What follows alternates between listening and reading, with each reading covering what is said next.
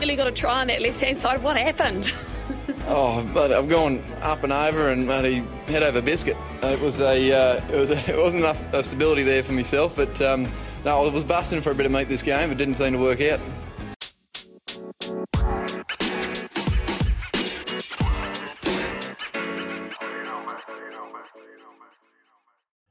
Hello, cheers, and welcome once again to the Scrum of the Earth podcast, the weekly show that brings you news, reviews, great interviews, and so much more all about the world of rugby. I am your host. My name is David Lawrence, and I'm an American rugby fan who follows the game wherever I can find it all over the globe.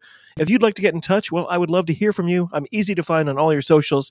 You can always just drop me an email as well at thescrumoftheearth@gmail.com. So, of course, it was week 2 of the Rugby World Cup on top of the 7th round of the NPC, so let's dive right in, shall we?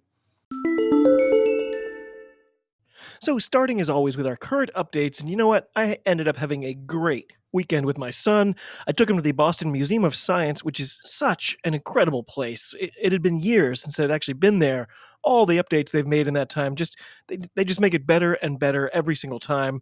I took him to the Omnimax Theater for the very first time. He had been to the museum with my partner and her sister a couple of times, I think, but not to the Omni. We went and saw a film appropriately titled Serengeti. It was, simply gorgeous to look at and incredibly interesting as well. The experience in that theater, it's just always mind-blowing. At one point, by the way, the narrator was explaining how more than 1 million wildebeest migrate from the north to the south and then back again every single year. And my son leaned over and said reverentially, "This guy's really smart." I thought about explaining, what a narrator does, but I decided that his world is a lot more interesting than mine. So I just said, "Sure is." Anyway, he's already asking to go back, so next time I'm hoping to hit one of the other films on offer. There's one about Mount Everest, and then also to get over to the planetarium in the same visit. That should be amazing. But also, the very next day, we also went to the Worcester Red Sox and witnessed an exciting comeback win for their final home game of the year. I'm already looking forward to getting back to the park next season. It's always just a blast, despite, it being, baseball. It's too good! People have to know! Well, Isa, it's definitely not good news if you're a Springboks fan, at least. So, quoting here from Reuters, quote, South Africa's World Cup title defense suffered a major blow last Thursday when hooker Malcolm Marx was ruled out for the remainder of the tournament with a long-term knee injury, as coach Jacques Nienaber delayed naming a replacement in the squad. Nienaber believes he has enough cover at hooker, despite Bongi Bunambi being the only remaining specialist number 2, opening the possibility of a recall for fly half Handré Pollard or center Lacanio Am. The pair were not deemed fit enough when the World Cup squad was announced on August 8th, but both played a major role in the team's 2019 triumph. Pollard, whose accuracy off the kicking tee has been missed, has been in training with his English club Leicester Tigers in recent weeks. Quote, we'll assess our needs for the rest of the tournament and confirm who we are calling up as an additional player later this week, Nienaber said in a statement from South African Rugby. Stormers hooker Joseph Dweba was the nominated standby option when the squad was announced. Marx, who was not included in the matchday squad to face Romania in Bordeaux on Sunday, went down at training on Wednesday after having his knee caught in contact. Scans revealed the extent of the injury. One of the leading hookers in world rugby, Marx, has also been a strong ball carrier for the Springboks and a key source of turnovers at the breakdown, unquote. So I'm obviously not a Boks fan, but I do love watching Malcolm Marx play, so I feel for him for sure. I mean, on the other hand, this couldn't have happened before the Scotland game? Come on. So moving on to our thoughts of the week, and my thoughts this week are about the injury list that we're already sort of building in this tournament. Some of it is pretty grim, to be honest. So Planet Rugby, they put together a full list as of the Wednesday of the France versus Uruguay fixture last week.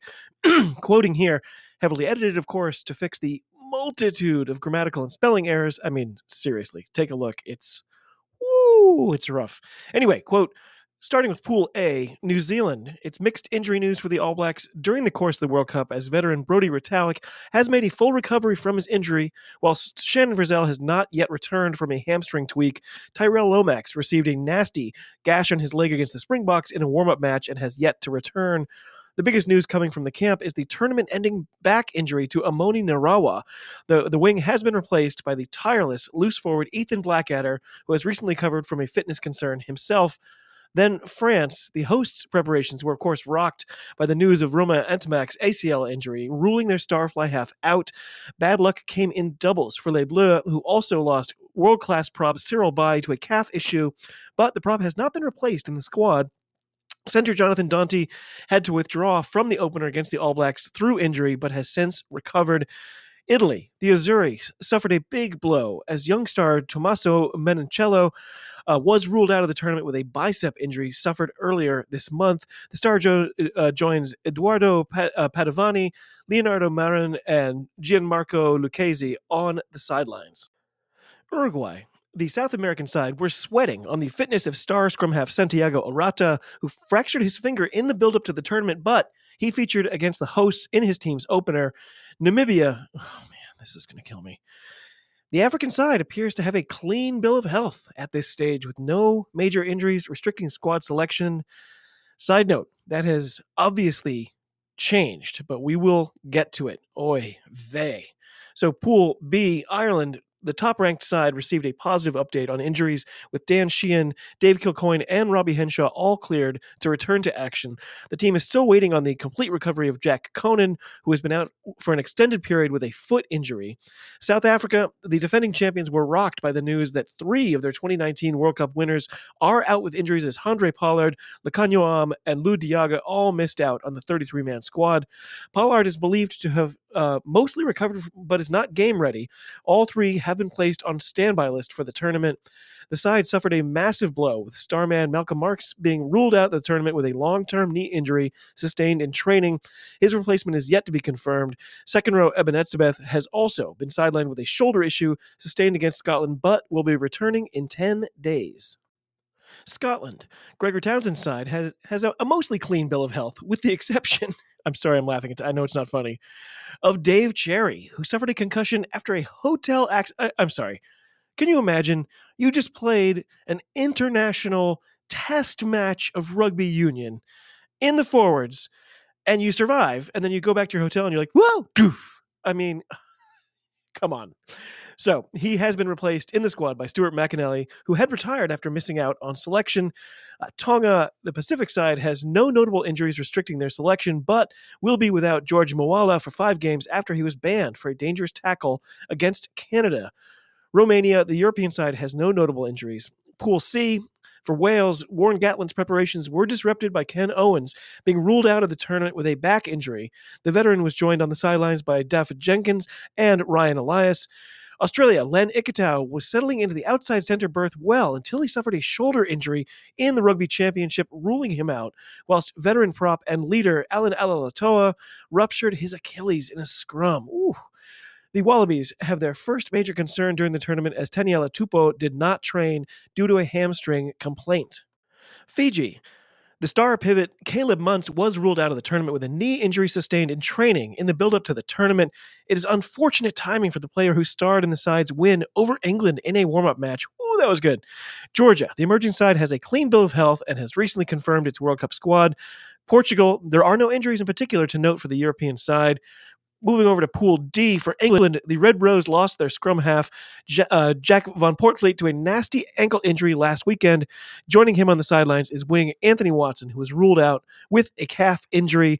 Japan, the Brave Blossoms, are waiting on the fitness of trio Warner Deans, Uwe Helu, and Amato Fakatava for the World Cup. All 3 are expected to recover for the tournament.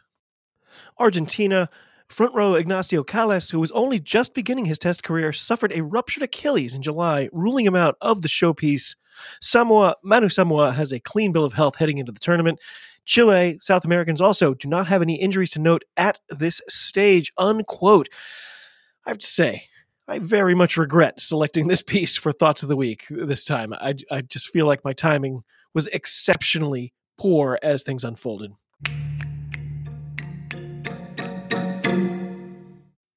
Okay, that of course brings us to our reviews, and in the World Cup, Thursday we got things started with France versus Uruguay. These teams had faced off just twice over the years, with France winning both times, and it had been a long time since they'd seen each other, the 2 priors in 1985 and then 1960, going way back. It was hard to hold out much hope for Los Terros, given the form France are showing these days, but they did end up scoring the first try of the night, taking a 3-5 lead early on. The host nation quickly woke up and wrested momentum back to their favor, building a 13-5 lead of their own when Romain Taufifenua got a yellow card and Uruguay looked to capitalize, winning penalty off a 7-player French scrum, and they showed some guts going to the corner, knowing they were going to need some serious points if they were going to have any hope in this one. Uruguay, they looked really good, I would say. They really look right on the edge of being able to hang with the best of them, but the little things just sort of kept derailing their attack. In particular, so many little knock-ons right when they had gotten rolling. It must have been so frustrating. To their credit, that didn't faze them, but to France's credit, they seemed to inherently understand the threat Los Terros might pose and took them very seriously, taking points when they were on offer and basically sticking to a tight-knit game plan. They are not a team that look ripe for any upsets. All cylinders are firing for Les Bleus. After 50 minutes, it was still a very respectable 13-5, but only minutes later, a beautiful try out wide and a nervy conversion from Echeverry made it 13-12. So good. Sadly, that was where the Uruguay journey would end in Lille. France pouring in some insurance scores to make no doubt, and despite a gritty effort on defense, the hosts were simply too much. 27-12 was your final score. On Friday, the All Blacks took on a Namibian side that may have dared to think, why not us, right? New Zealand had faced Namibia in each of the last 2 World Cups, but that's it, just the 2 games. The ABs, unsurprisingly, taking both. Well, this game was a real downer for me. It started off as kind of a minor downer. It started that way simply because the video was about 2 seconds ahead of the audio, which made it a baffling and painful ordeal to watch. But, fairly early on, that seemed entirely unimportant, as one of my all-time favorite Free Jacks, Leroux Milan, who's been proudly representing Namibia on the world stage, went down with possibly the most grisly injury I've ever witnessed in a rugby match. I choose not to describe it in any way here. I'm honestly a little shaken up. Milan, of course, scored what amounted to the game-winning try in the MLR final in Chicago. I was there to see it. It was unbelievable. I can't say enough about him as a player or a person. So he and I had a plan in the works to have just a small chat here on the show at some point soon. And I don't mind sharing an incredible story here. So after this match, I didn't know what to do. So I just sent him a WhatsApp message just saying how sorry I was for his bad luck and saying how I'd be sending thoughts and positive vibes his way. It seems completely, worthless for me to do that, but I couldn't say nothing. Anyway, the last time we had actually chatted was back in August, with the last message being an annoying little bit of banter from me, asking about some of the warm-ups they'd been doing. He didn't get back to me, which bothered me not one bit, as the man is pretty busy these days. So the morning after this incident this weekend, I woke up to find a voice message on my phone. It was from Leroux, and the whole message was basically, "Oh, I'm so sorry I never answered this. I feel so bad. I wish you had double texted me so I could have been reminded. Let's get together for a chat soon." Are you kidding me? I mean, what a guy. I honestly got a little bit choked up that morning. I mean, he has no real reason to even reply, and yet he does, and the whole message is apologizing for something that never needed an apology in a million years. What a guy. Little quick update, follow-up kind of thing. After I initially jotted this down, the word is that the injury is not as bad as they thought, but the Free Jacks issued a statement basically saying, leave the guy alone. So I'm going to give it a little time before I reach out again. He is now officially my favorite player. Oh, my word. Anyway, for the first time in my life, I turned off an All Blacks test. The idea of watching just seemed like silly, inconsequential. By the end, it was, of course, a colossal beatdown. New Zealand winning 71-3. On Saturday, it was Samoa versus Chile. It was the first time these teams met each other. It was clear from the very beginning who the crowd was going to be rooting for. Lea Leifano, he got the first points with an early penalty, but then things suddenly went south for them, with Los Condores scoring a lovely try in the corner. On that scoring drive, the TMO spotted foul play with a late tackle as well. Suddenly, Samoa were down 3-7 with 14 players. And the other tough bit, I was really surprised nobody seemed to mention it or talk about it after the fact. So just prior to scoring that try, the touch judge was sort of gesticulating and admonishing a Samoan defender just to keep on side. And when the player finally just looked up, frustrated, to answer him and basically say, okay, I'm doing it, that was the moment Chile took the opportunity to smash through. It looked like daylight robbery. They must have been like, what is happening right now? In any event, penalty kicks kept things ticking over for Samoa, edging ahead before finally getting a try of their own after the halftime whistle had sounded, 19-7 as they went to the lockers. By the way, I hate spending time on this, but both games this weekend so far, the audio and the video were out of sync. If this is the new reality for Peacock, I'm not kidding. I won't be able to watch. It's effing horrible. Anyway, the Big Mo shifted the way of Samoa as the second half unfolded. It was 36-10 as we entered the final quarter. They would add a final try for good measure. Chile, a great effort, but the hill was just too steep this time. 43-10 was your final score. But despite those two losses, they are clearly the World Cup darlings for 2023. A great story and a compelling group of players, to be sure.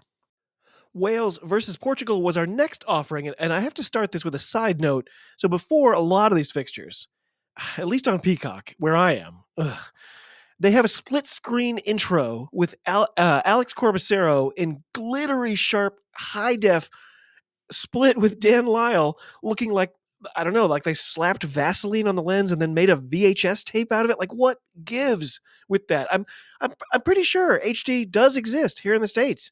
Is there an issue with like the metric conversion between these two continents? Do they need one of those little adapters? Okay, and before you lambaste me on socials for that, I can assure you it was a joke. So Wales had only faced Portugal once before this weekend, absolutely drilling them 102-11 in a 1995 Rugby World Cup qualifying fixture. And while they'd remain clear favorites, it's true that Portugal have come a long way since then. All week, I heard every person on every Welsh podcast bravely announcing there would be no way Portugal would win this game. So the collective sphincter must have started to tighten up a little bit when the underdogs seemed to have all the go forward while Wales couldn't get out of their own way at the start. Another side note, I mentioned that both teams would be wearing alternate kits today to ensure easy visibility for anyone suffering from colorblindness or colorblindness in the UK. I'm sorry, you can't actually hear the extra U in there. What I didn't know was that Wales had purchased their gear at the Wasps going out of business sale several months ago. Fun fact. Either way, it was the Welsh who scored first. And if you don't mind, I just need to take a moment of silence for how handsome Louis Rees-Zammit is. Okay, done. So Wales, of course, looked generally bigger and stronger, which made it feel all the more likely they'd figure out a way to botch it. At the break, the score was a dangerous 14-3, and that only after a last-second try under the posts. Sarcasm aside, as the Chile fans on hand, oh my word, so great. So both teams went on to score one more try in the second stanza. Portugal's going unconverted, and that was all she wrote. It was a second consecutive Welsh victory, but a pretty shaky one, I would say. The final score, an understated 28-8, again courtesy of a try after the clock had gone red. Sad side note, a player for Portugal learned at that final moment that his yellow card had been upgraded to a red for accidentally booting Josh Adams in the face, and his Rugby World Cup would end there. I mean, I have to assume there's going to be a ban that follows. The regret writ large on his face, a very tough way to finish the tournament of his life. So later that day, it was Ireland versus Tonga. I was surprised to learn that these two teams had only met just twice before, with the Irish winning on both occasions in 2003 and 1987. I don't know. Just seems like there should be more history there, but perhaps there'd be some tonight. The coffee maker was in charge for the officials. The comms warned us right off the bat that this game might get extremely physical. And side note, they mentioned that Tonga are called the Sea Eagles, a fact I was shocked to not know. So, secondary side note, the issues with the audio and video being out of sync didn't seem to be evident this time. I desperately hoped that was the end of it. So I'll be honest with you, it quickly turned into another incredibly boring Ireland game. Again, don't get me wrong, I'm well aware they're incredibly good. They're ranked where they are with good reason. I don't know, I just find it incredibly tiresome to watch. I can't even put my finger on why. They're just so thoroughly unlikable as a team. I mean, and I guess the fact that they predictably destroy everything in front of them just makes them super unfun as well.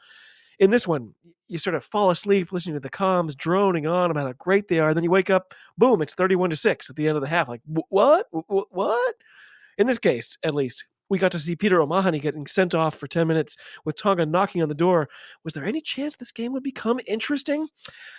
Via Fafita, he thought so, and finally got a try for Tonga. The clock 7+ minutes into the red, but I was already inking up the game over stamp. It was clear it was going to be too little too late. They managed to get a palindromic scoreline at the intermission, 31-3, but the Irish, they owned the second half. Bundy Aki having yet another spectacular performance. Anyone else remember the long stretch where he couldn't even get on the field for Connacht? What was up with that? Anyway, 57-16 was the final score, and I will now go wash my eyes with bleach.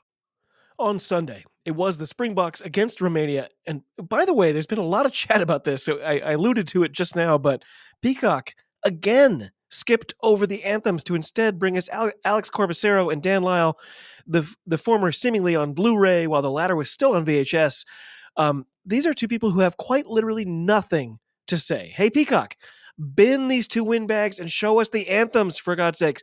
It's a World Cup. Seriously, what the F? In any event, South Africa only met Romania once prior to this weekend when they won 21-8 during the 1995 Rugby World Cup. Tonight would put that score to shame. The Boks racking up 26 points in 12 minutes. It was a bit hard to pay strict attention after that. Prior to halftime, an absolute deluge came in. Fans scurrying for cover as the teams went to the lockers. And the rout continued after the break. South Africa scoring a point a minute with a 52-point shutout after 52 minutes of play and 76 after 76. So unfun to watch. That was, mercifully, all she wrote, an epic hiding and massive snore fest from the Boks, 76-0. And then, it was obviously the game of the week. It was Australia squaring off against Fiji. If you told me you knew how this was going to go ahead of time, I would have known that you were a complete liar. I was leaning towards picking Fiji as the match, it meant more to them in a sense, in that if they didn't win it, their tournament was over, for sure. Also, the Wallabies were without Tate McDermott, last week's Diamond in the Ruck award winner Taniela Tupou, and Will Skelton, so I just wondered how they would fare after maybe the 55 or 60 minute mark when the subs for the subs would be coming on. So it began as close as you might expect. Nick White getting the first points, followed by an equal and opposite reaction from the Fijians. We were locked at 3, headed towards the second quarter. Fiji would grab the next 3, but then it was the Aussies with a brilliant 50-22 and a heads-up play to catch their foes napping. Marky Mark getting an opportunistic try that the comms thought should never have happened, but all the officials seemed happy with it.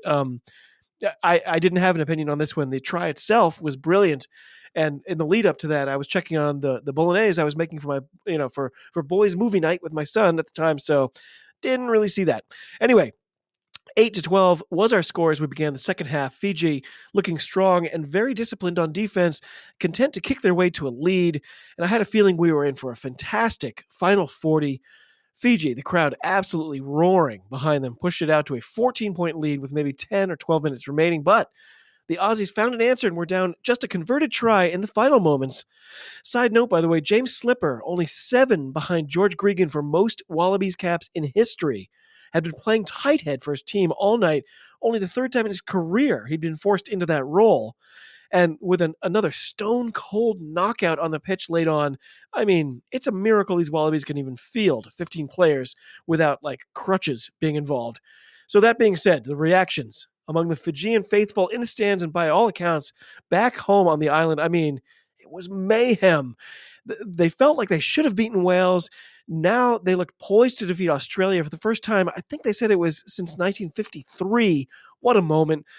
With less than 90 seconds on the clock, Donaldson, deep in their own try zone, hoofed it into touch, giving possession back to the Flying Fijians. And that was surely that. I know it's next to impossible to drive from that deep. They had no choice, right? This kick effectively said, fine, you win. And they didn't, in the ensuing lineout, they didn't even have a jumper. It was truly bizarre. Anyway, Fiji, they naturally never gave them the ball back. Why would they? And they came away with a famous victory, 22-15. What a day, and what potentially a tournament. So England versus Japan wrapped up the weekend action in France. England had matched up against the Brave Blossoms 8 times going back as far as 1971, winning every single encounter thus far. Tonight, both teams, they looked borderline unwatchable with a 13-9 scoreline at the break, and the English would go on to defeat the what the F happened to us Blossoms. It was 34-12, and I can't particularly recommend watching the replay. Yeek. So, swooping on down to New Zealand and the National Provincial Championship. The Storm Week fixture this week was, of course, Counties Monaco hosting Canterbury, a lopsided matchup on paper for sure, with Counties' last win against their guests coming in 2016. But, it turned into a really fun one in the first half. Canterbury looked in complete control through, I don't know, maybe the first quarter, but then the hosts finally broke through for a try, tied it up with a pen, then went ahead with another try, and Canterbury, they looked stunned. Just before the break, however, it was Daniel Leonard-Brown tying things up for his side. 17-all was the score at halftime. Canterbury, they came out hot in the second half and it looked kind of bad for Counties for a little while. But this team, they just don't give up. And the amount of work they put in on defense in particular went a long way towards their efforts to claw back into it. With just 90 seconds remaining, it was their ball down 24-29. Cynical play then by Canterbury earned them a yellow card with the home team pounding on the door, and then, with the clock well read, they got it out all the way to the right edge for a dandy of a try. Blake McKeary, wearing number 23, getting the honors, and it was as hard a conversion as you could possibly imagine, but they nailed it. The home crowd going bonkers as their team claimed an unlikely and much-needed win from the visitors. The final score, a very close 31-29. What a game. Then on Friday, we had a major Free Jacks clash with Hawke's Bay versus Manawatu, or as I like to say, the Free Pies versus the Turbo Jacks. This one ended up, okay, I'll just say it, a massive blowout. Another tough day at the office for Mike Rogers and his Chargers. The home team jumped on them early and often. It was 31-0 before the 20-minute mark. Ouch. Bodine Waka finally got Manawatu on the board with a scintillating individual try. Man, oh man, that guy has serious wheels even now. But that would be the only score for his side all night. By full time, it was a massive 57-7 win for Brad Weber and his Hawke's Bay team. It was back to the drawing board for Manawatu. Auckland versus Waikato meant that we would get an eye full of Roger Tuivasa-Sheck, who I honestly thought had already gone back to league. So the Mulus, they looked really good right at the start, taking advantage of just every little slip up and finding themselves up 5-17 at the break. Auckland's attack, on one hand, like you watch it, it looks really sophisticated. Like they're doing a lot of stuff, and it looks like, a deep playbook in sort of NFL terms, but they just kept making those sort of tiny errors that drive coaches nuts. Waikato went on to right the ship a little bit, garnering their third win of the season on the road this time, 12-27, a dominant showing from them from top to bottom. So the battle for the North was, I always want to do like a pretentious accent with that. I can never decide which one. So do I go with the battle for the North, or do I go with the battle for the North? Anyway, that was next up with, of course, North Harbour versus Northland. I'm afraid I missed this one, actually. Harbour went on to earn the Best of the Top of the Compass award, I've now decided to call it. A big 50-31 victory. Otago versus Taranaki represented, realistically, Otago's last chance to stay in the playoff hunt, while the Free Bulls were looking to secure a spot of their own. The visitors, they made a statement right off the bat, showing their hosts that they were willing to play from absolutely anywhere, not even kicking it away within their own 5-meter line. It made for an really exciting watch, but they did fall behind briefly, perhaps as a consequence. Second half, however, though, they put it all together while Otago basically just stalled out. A big road win for Jesse the Pest and his crew, a de facto ending to a difficult season for the Golden O, 17-36 by full time. Bay of Plenty versus Wellington, as well as the next two, I didn't have a chance to catch, but I can report that went down hard in this one, 14-26, while Canterbury more than doubled up Southland, 29-14, and finally, the Tasman Mako took down Counties Monaco 27-17. Woo! What a weekend. So don't look now. But this competition is almost over. After this, there are just 2 more rounds before they ride into the postseason.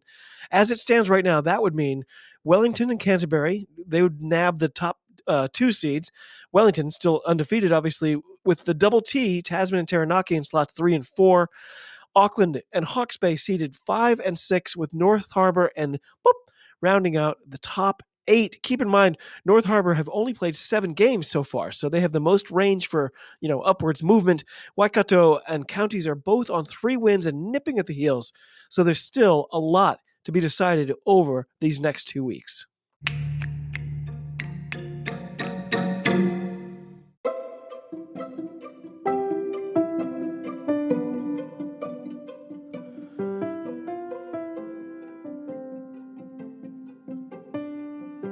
Well, by that music, you will of course know it's time for this week's Diamond in the Ruck Award. And this week, the award goes to Joshua Tuisova. Mr. Tuisova, your breakaway try this weekend turned out to be an historic one.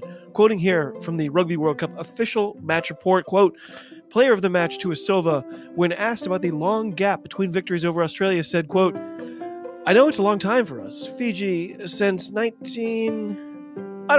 back in the day. It's history for us. I just want to thank the boys for their hard work. They gave everything. I just said to them for the second half to empty the tank, give everything they have to try to win this game. We treated this game like a final, unquote. That's twice in a row your team has been involved in the match of the weekend, and your honors this week are well-deserved. Joshua Tuisova, congratulations to you, for you are this week's Diamond in the Ruck Award winner. Well done, sir.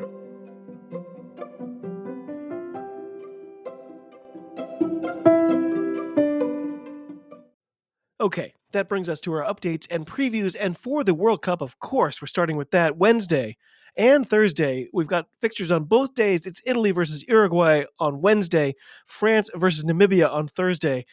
France have done a pretty stealthy job of getting most of their games out of the way and getting themselves a nice little... Anyway, not going to start a conspiracy theory. That one's going to be on Thursday. Friday brings us Argentina versus Samoa, while on Saturday, it's Georgia versus Portugal, England versus Chile. Come on, Chile.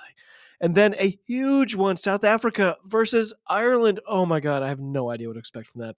Sunday then features 2 big ones as well, with Scotland versus Tonga, followed by Wales versus Australia. Woo, what a weekend.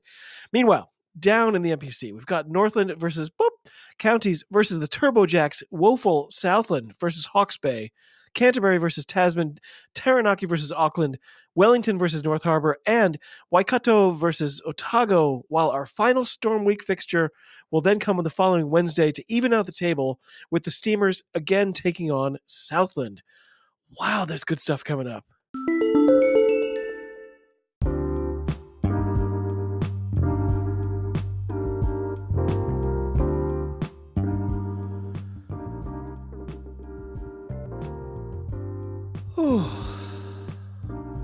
Well, my friends, that does it for another week. I am one exhausted dude.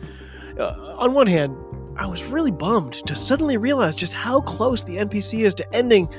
On the other hand, I could really use a bit of a break, Anyway, to all of you across the globe, cheers. Talk to you soon. And be well.